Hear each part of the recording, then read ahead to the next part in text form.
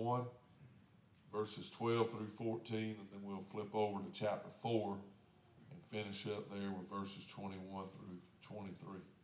Chapter 1, verses 12 through 14. Chapter 4, 21 through 23.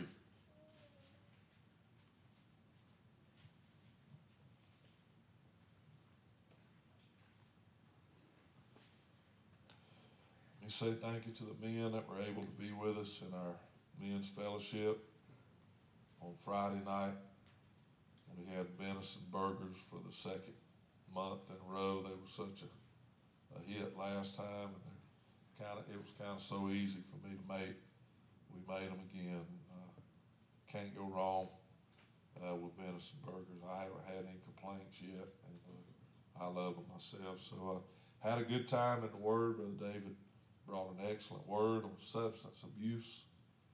Not talking about drugs, but he used the prodigal son. He wasted his substance with riotous living. And then he said, faith is the substance of things hoped for, the evidence of things not seen. And he preached on faith and things that hinder our faith or try to destroy our faith. Took that angle from substance abuse and substance of things hoped for our faith. And faith has taken a big hit in the day and the hour we live in. But the Bible said faith comes by hearing by the Word of God. If we'll hear what the Word of the Lord says this morning, He'll give us faith. Faith to be overcomers, faith to be saved, healed, delivered, or whatever your need is this morning. Our God is our solution.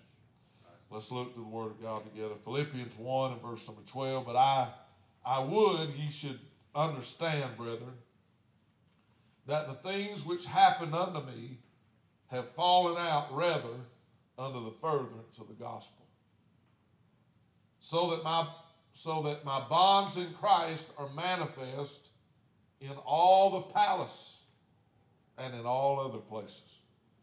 And many of the brethren in the Lord, waxing confident by my bonds, are much more bold to speak the word without fear.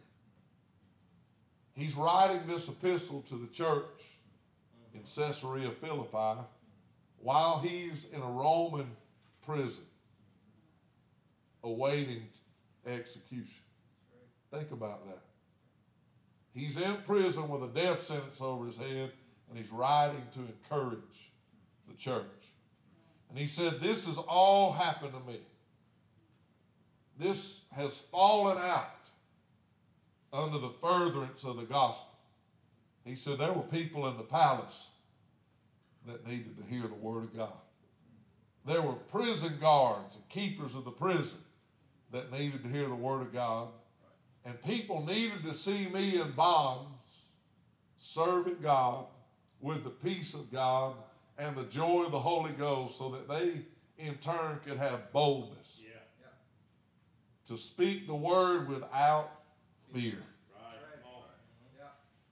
Then in verse 21 of chapter number 4, he's closing out the epistle. These are his final words to this church. Salute every saint in Christ Jesus. The brethren which are with me greet you. All the saints salute you, chiefly they that are of Caesar's household. The grace of our Lord Jesus Christ be with you all. Amen. All the saints salute you, chiefly, or meaning especially they that are of Caesar's household. I want to preach to you on saints in Caesar's house. Saints in Caesar's house. Father, we thank you for the word of God this morning. I pray and ask you that you'll speak to our heart by the word of God, by your Spirit. God, I ask you that you'll anoint our ears to hear and our hearts to receive what the Spirit would say to the church. I prayed that prayer many, many times. But, oh, God, I ask you as you anoint me to preach, God, do a work in your people this morning. God, to the furtherance of the gospel, that people would speak the word in these last days with boldness, so that all might hear, whether it be in a classroom setting of a public school, whether it be in a public and secular university, whether it be on a construction site, whether it be in a boardroom, whether it be in a hospital room, oh God, wherever it might be. Anoint us to speak the word of God with boldness, so that all might hear, and in hearing they might believe and be saved. Grant it, we pray. Meet every need through Christ is our prayer in Jesus' name. If you love him, would you say amen? Amen. Amen. Saints in Caesar's house. In opening the message, God spoke to my heart and just began to show me that before the Apostle Paul being thrown in prison, and before saints being saved in the household of Caesar himself, there were a lot before them that had been saints in very difficult places, in very dire situations and circumstances. One such man could be found in Genesis chapter 39 by the name of Joseph. Upon his arrival in Egypt, after being cast into a pit by his own brothers. I'm going to say that again. By his own brothers. And sold to a band of Ishmaelites, was then carried by the Ishmaelites into Egypt and sold unto one Potiphar, who was a soldier in the Egyptian army, a ruler of men. He was approached repeatedly by Potiphar's wife, who tried to get him to lie with her. That is, to commit adultery with her. And the Bible said that he refused, choosing with his life to honor God at the expense of his own freedom. The Bible said he refused, and he remained true to God. And she, upon his refusal, grabbed a hold of him, and he pulled away and ran from her, leaving his garment in her hand, which she showed her husband, and said, out of anger, he tried to force himself upon me. He was accused for a crime he did not commit. I want to say that again. He was accused of a crime he did not commit. He was then cast into prison, but even there, God was his God. Amen. If you were to walk through the corridors of that prison, what are the chances that a prophet would be in prison? What are the chances that if you needed a miracle, there was a man in prison in whom dwelled the Spirit of God? There was a butler there, and there was a baker there, both of whom were under a death sentence. He prophesied to the baker that he's going to lift your head from you. He prophesied to the butler, you're going to be restored to your position. And it fell just like he said. God fulfilled his words. That butler, I don't know if he was married. I don't know if he had any kids. But if he did, years down the road, he's got his grandbaby on his knee and say, baby, don't ever discount the fact that God's got somebody everywhere. Because when I needed deliverance, God had a man of God in that prison. I used to preach in the prisons twice a week, and somebody told me, well, I'm glad God called you, because as far as I'm concerned, they can all rot. That's where they belong. They're serving a just sentence that matches their crime. He said, I had somebody break in on my uncle years ago. They broke in to rob the place. They didn't know my uncle was there. There was a struggle. They shot and killed my uncle. They were found out, and they got sentenced to life in prison. I want them to rot there. he killed my uncle. He deserves to go to hell. I said, well, the strange thing is you're a free man and you deserve to go to hell. All have sinned and come short of the glory of God. But not for the grace of God, we would all be in hell. And if you got what you deserved along the way, we'd all be dead. And I said, how can you be a minister of the gospel and just cast people off? And basically just say, you deserve hell. You just go there. Just leave them without hope. Leave them without help. Sometimes I preached to a number of young men in there. They were in their early 20s. They committed 3 felonies. And they fell under Bill Clinton's approved law of 3 strikes and you're out. While that sounded good, if you were 18 years old running with the wrong crowd, and you got arrested for drugs, and that was a felony account, and you just did very little time, and you got mixed up with those same friends, and you got arrested for drugs again, and got out and got arrested for drugs again, guess what? You got life without parole. Life without. Every one of them boys in that prison at some time or another had attempted to commit suicide. I won't ever forget Brother A.T. Gilbert. He was one of the yard preachers, we called him. He was a preacher in the prison.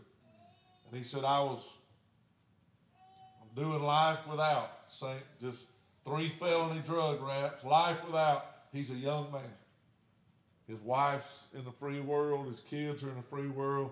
He's grown up now. He's older now, and he realizes, I ruined my life with wrong choices. I wasted my life. I've destroyed my life. He was in solitary confinement, and he said, I stripped down, didn't have any clothes on. I pulled the light switch. I got it out with a spoon. I pulled the wires out. He said, I poured my water out on the floor, and I'm standing there in that puddle of water, and I want to grab a hold of those wires to try to electrocute myself because I got no hope left in this world. I just want to die. And he said, I heard a voice from somewhere outside of that room that said, A.T., don't do it. I'm your hope. I love you. Hallelujah. He said, I knew it was God. I turned the wires loose, mopped the puddle of water up, put my prisoner guard back on, knelt at the bed, asked Jesus to save me. He said, now my purpose for living is to give men in this prison yard the same hope that God gave me in an isolation chamber. He said, he's my hope, Brother Eddie, everywhere I am. If it's in a prison cell or if he allows me to get back out in the free world, he's my hope everywhere I am. I want to tell you there are saints still today in Caesar's house. Joseph was such a saint. We read Daniel and the 3 Hebrew children in the book of Daniel were such saints. Babylon was a land of sin and excess, a foreign land with strange gods. Daniel was carried captive into this land when Israel was invaded by Nebuchadnezzar. He was 16 years old, a teenage boy, when he got there. Handpicked to serve in Nebuchadnezzar's government office, in the highest office in the land. But in Daniel 1 and 8, it says, but Daniel purposed in his heart that he would not defile himself with the portion of the king's meat, nor with the wine which he drank. Therefore he requested of the prince of the eunuchs that he might not defile himself. Let me with my life honor my God. I don't want to eat meat that's been offered to idols. I don't want to drink the wine. Let me honor God with my life. This statement is the characteristic of his behavior while being in the king's palace. What are the odds that in a heathen king's household of men that he appoints to be his wise men, his counselors, that God's going to have 4 young teenage boys full of the Spirit of God that won't be in awe of all the luxury and all the excess sin that's being made available to us. Hey, you can do whatever you want. You ain't in Israel anymore. You can have any woman you want. You can eat any food you want. You can drink all the wine you want. You're in the king's palace now. No. The king's going to need me. He's going to dream a dream. And if there ain't a man of God to interpret the dream, this whole nation's going to perish. Oh, yeah. King's going to need me. God's going to need me. You know that God uses people in strategic times, in strategic places. God's got somebody where he needs to move, where he needs to work. Listen, he said, chapter 6, we find governors and rulers who were jealous of Daniel. The favor that God had placed upon his life with the king, and they were jealous and they sought to destroy him. And they said, we shall not find any charge against this Daniel unless we find it against him concerning the law of his God. If we're going to find this man guilty of something, it's going to be guilty of being faithful to God. I like that. We need to make a law against praying because we know this dude's going to pray. If there's a law against praying, we can get it. We need to carve us out a statue of the king and tell everybody when they hear the music playing and when they see the statue of the king, they got to bow down and worship the image. And then we'll get his buddies too, because we know they ain't going to bow. They were so faithful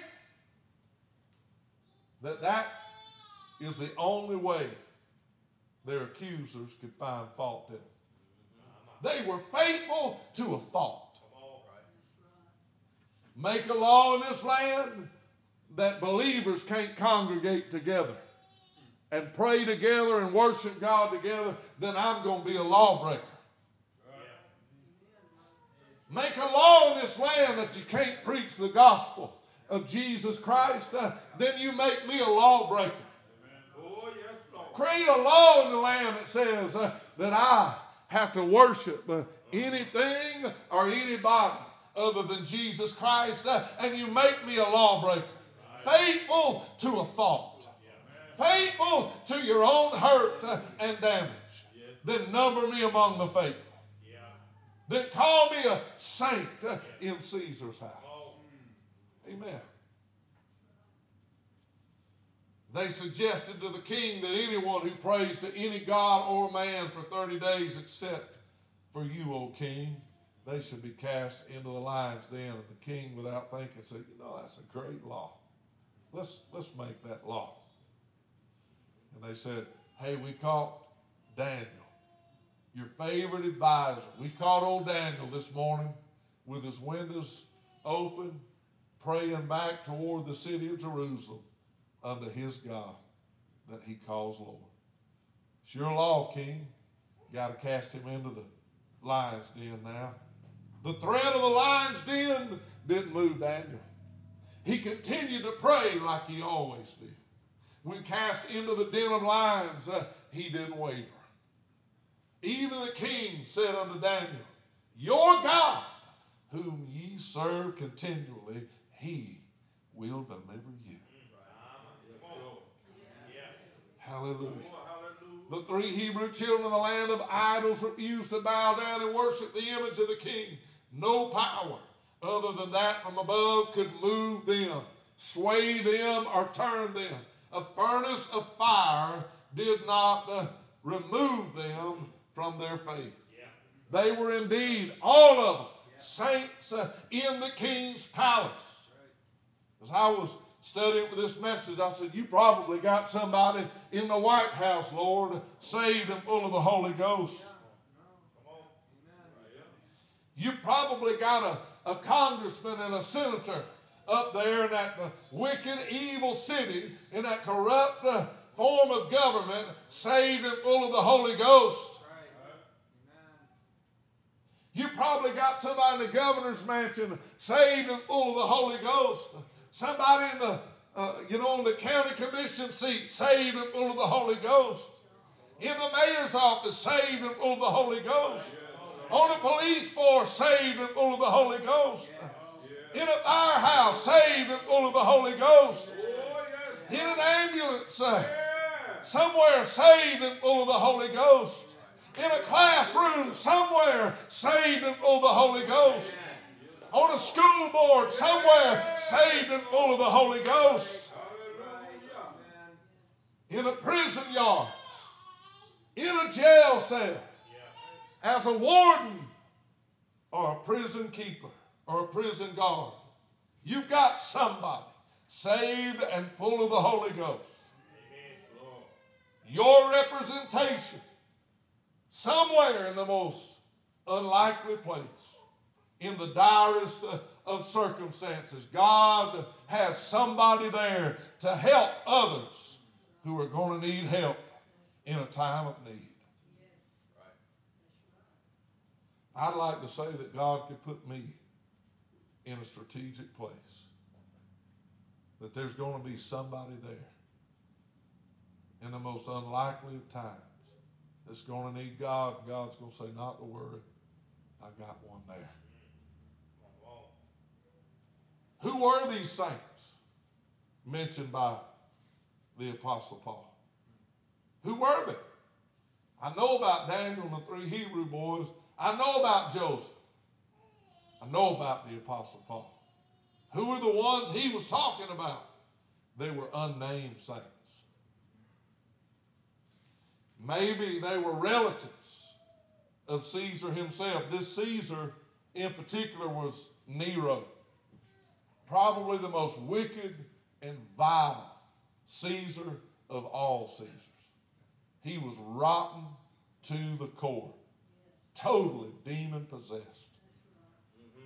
History says that he had his own mother and his sons executed because he feared they were a threat to his dominion and power.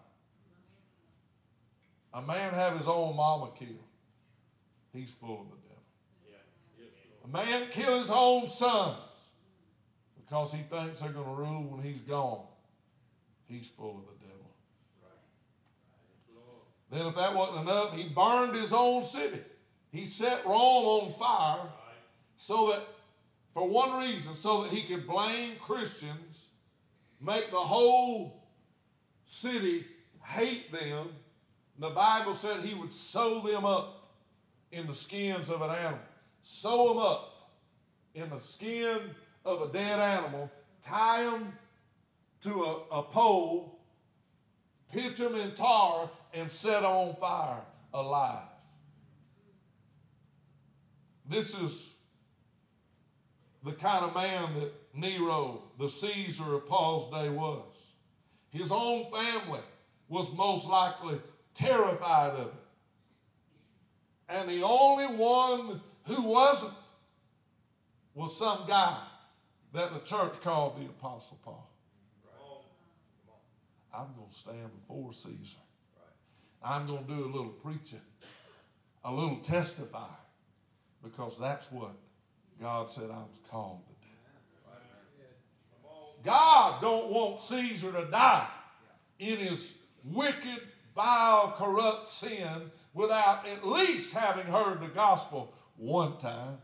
I am going to live long enough to stand before Caesar right there in that house, and I'm going to tell him about my Jesus. Hallelujah. And he said to the church in Philippi, while he is in Rome, awaiting execution, he said, all of this is fallen unto me for the furtherance of the gospel. All this has happened so that people could hear the gospel preached. And you know what? History doesn't say that Nero, got saved. But history does say, and Bible said, that there's some family members in Nero's court. There's some slaves and servants in Nero's house. There's some prison guards that's keeping watch of the Apostle Paul. He didn't get saved, but he had relatives that did. He didn't get saved, but there were slaves and servants that worked for him in his house that did. He didn't get saved, but the very one that led him to the chopping block stood and wept and cried and said was one of the choice Christians of the Apostle Paul's day. That Paul won him to the Lord. And when he saw the boldness in which Paul died, when they led him out of the prison court toward the guillotine where he's going to take his head from him, they said the Apostle Paul broke loose and ran and laid his head down on the chopping block and said, I'm ready. I'm ready. They said that man become one of the chief and choice Christians in that early church at the Apostle Paul's witness. He said, all of this has fallen to me for the furtherance of the gospel, and so that people that see it, that hear it and know it, might have boldness to speak the word of God without fear. What can you do to a child of God to threaten him? Throw him in prison, I'm going to have a prison ministry. You kill me, I'm going to heaven. I will not fear what man can do to me. I love God. Thank you, Lord. Psalms 56 and 1. I read this Tuesday night, but I thought it needed to be read again.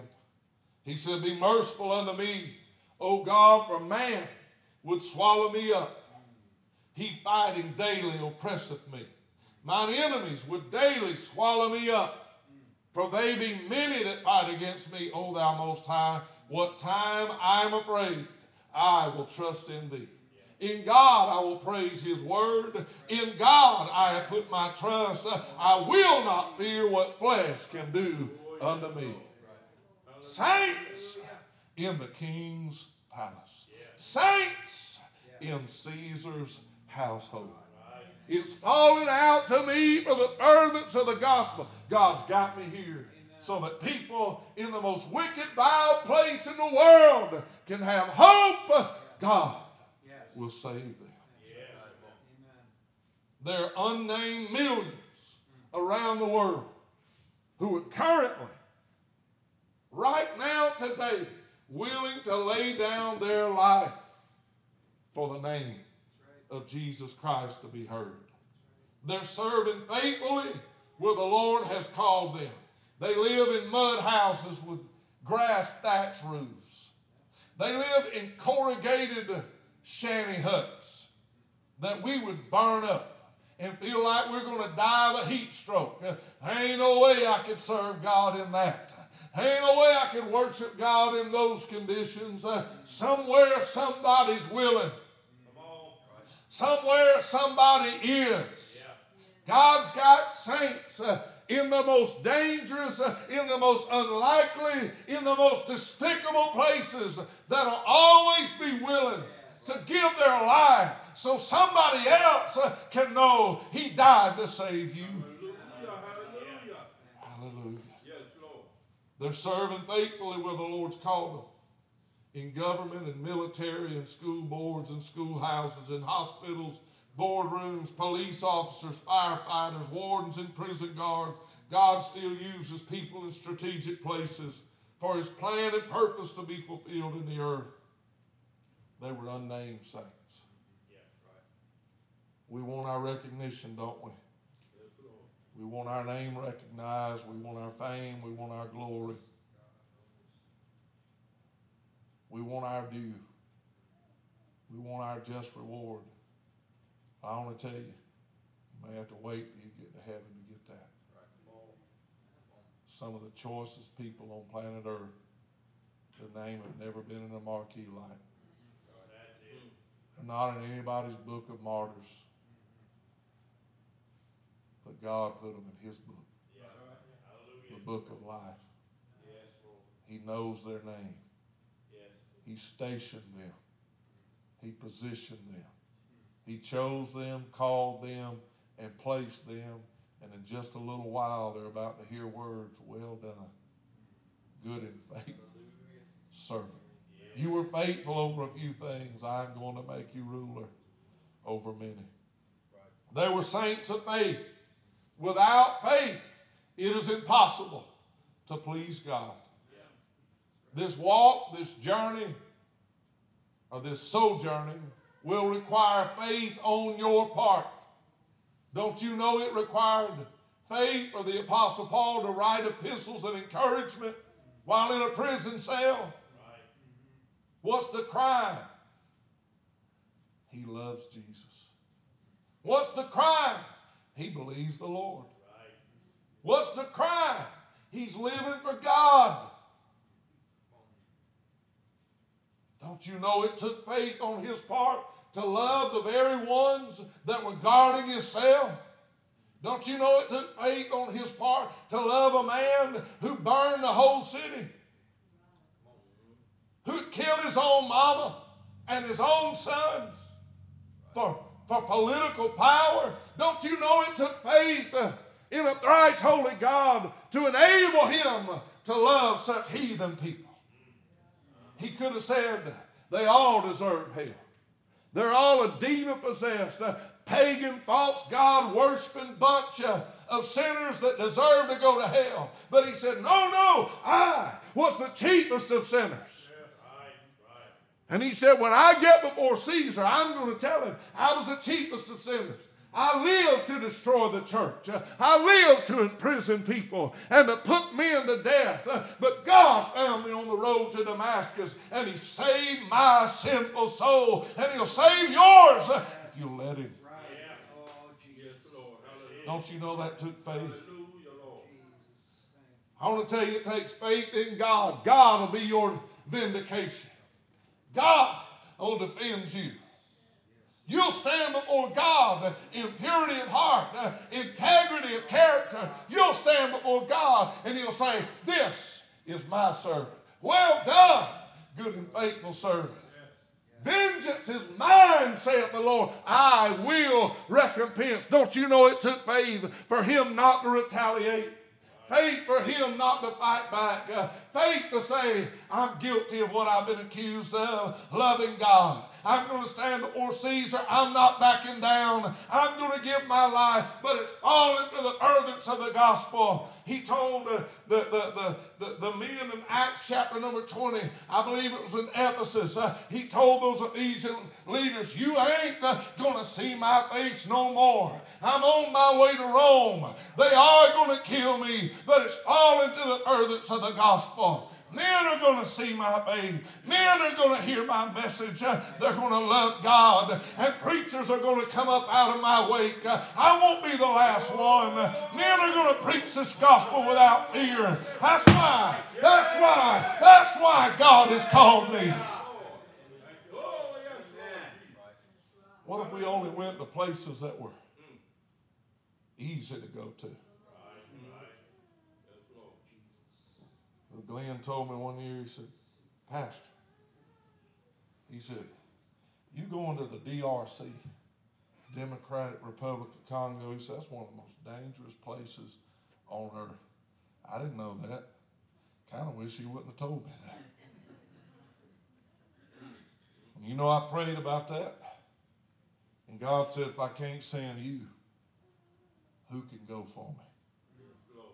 If I can't send a man full of the Holy Ghost, full of faith and of the power of the Holy Ghost, recommend me somebody that I can send. God has not given us a spirit of fear, but of power and of love and of a sound mind. You know why we went? We went so that the people that tried to kill us while we were there could be saved. There's a Muslim world. People are willing to lay their life down so that those bound in Islam can know that Jesus died to save them. They were saints of faith. They were saints of courage. Be strong and be very courageous, for I will be with you. No man will be able to stand against you. Amen. Everywhere the sole of your foot shall trod, I will give to you. The earth is the Lord's and the fullness thereof. The church is going to reign and rule with Christ. This world don't belong to the Antichrist. It don't belong to the devil. The earth is the Lord's and the fullness thereof. We got the right by God to preach it, to declare it. We have to be saints of faith and of courage, and they were saints of loyalty. Be thou faithful unto death, and I will give unto thee a crown of life. Where do we find saints today? I got to close. I got to hurry. In Christian homes. Ephesians 5:23, for the husband's head of the wife, even as Christ is the head of the church. He is the Savior of the body. He went on to talk about the family unit, the husband and the wife, even the children. Where do we find saints? You'll find them in homes, Christian homes, where husbands, being the head of that household, will lead their family in godly discretion and godly instruction. As for me and my house, we will serve the Lord. Well, my kids don't want to go to church. Well, they will after they understand why they need to go to church. They need to know why you're in the house of God. They need to know who saved your soul. And they need to know He's the most important thing in your life. And they need to see and know you're head over heels in love with Him, and you intend to live for Him the rest of your days. And when they see what's important to you, it'll be important to them. When they know what's important to you, it'll become important to them. Can't nobody do that like you can, Daddy. Can't nobody do that like you can, Mama. Where do we find such saints? In the house. In the house. They say today it takes a village, meaning they want to raise your kids. In school board districts all across liberal woke states, you can't tell us what we can and can't teach your children in school. Biden said these are our children. No, they ain't, baby. They ain't your children. They're our children.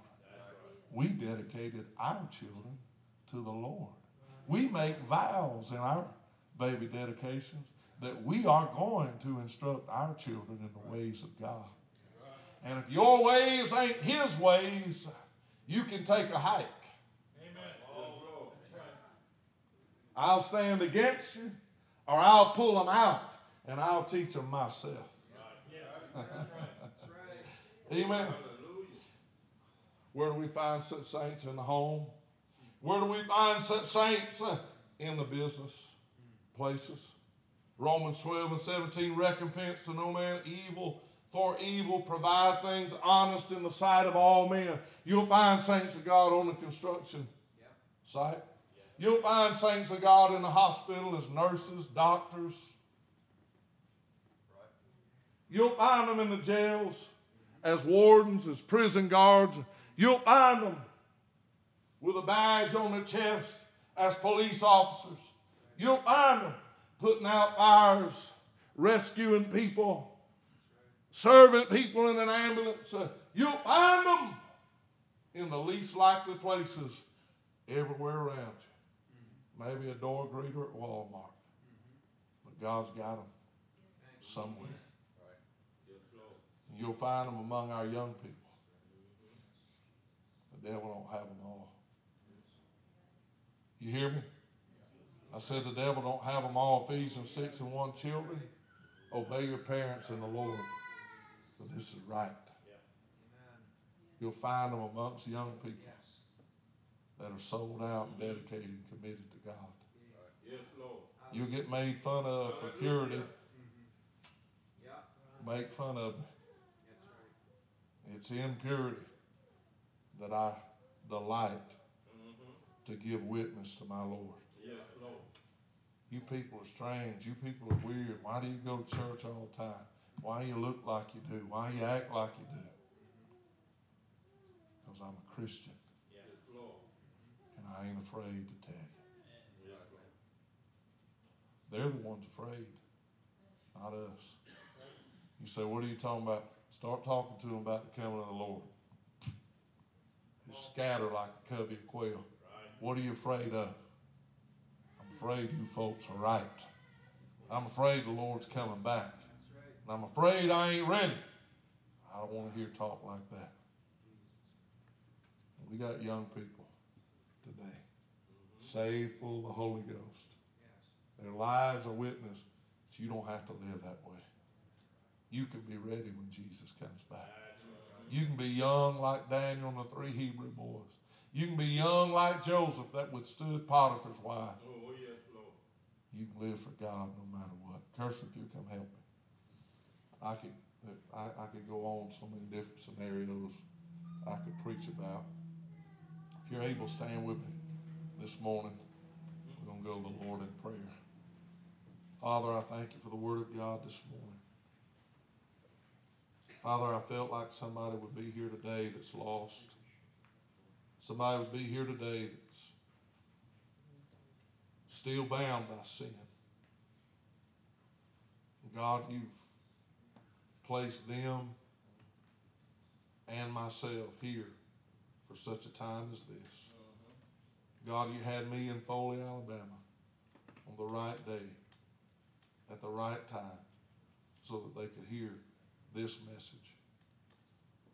Father, everything I've endured, every battle you've ever won on my behalf, every valley you've ever brought me through, all the faith you've ever given me to believe you for deliverance in every test and in every trial, was for this day is fall into the furtherance of the gospel, so that somebody might hear and believe, so that somebody might be able to speak the word of God with boldness when they face their trial, their battle, their test. They wouldn't back down. They wouldn't give up. They wouldn't lose hope. That they too would be faithful, even unto death.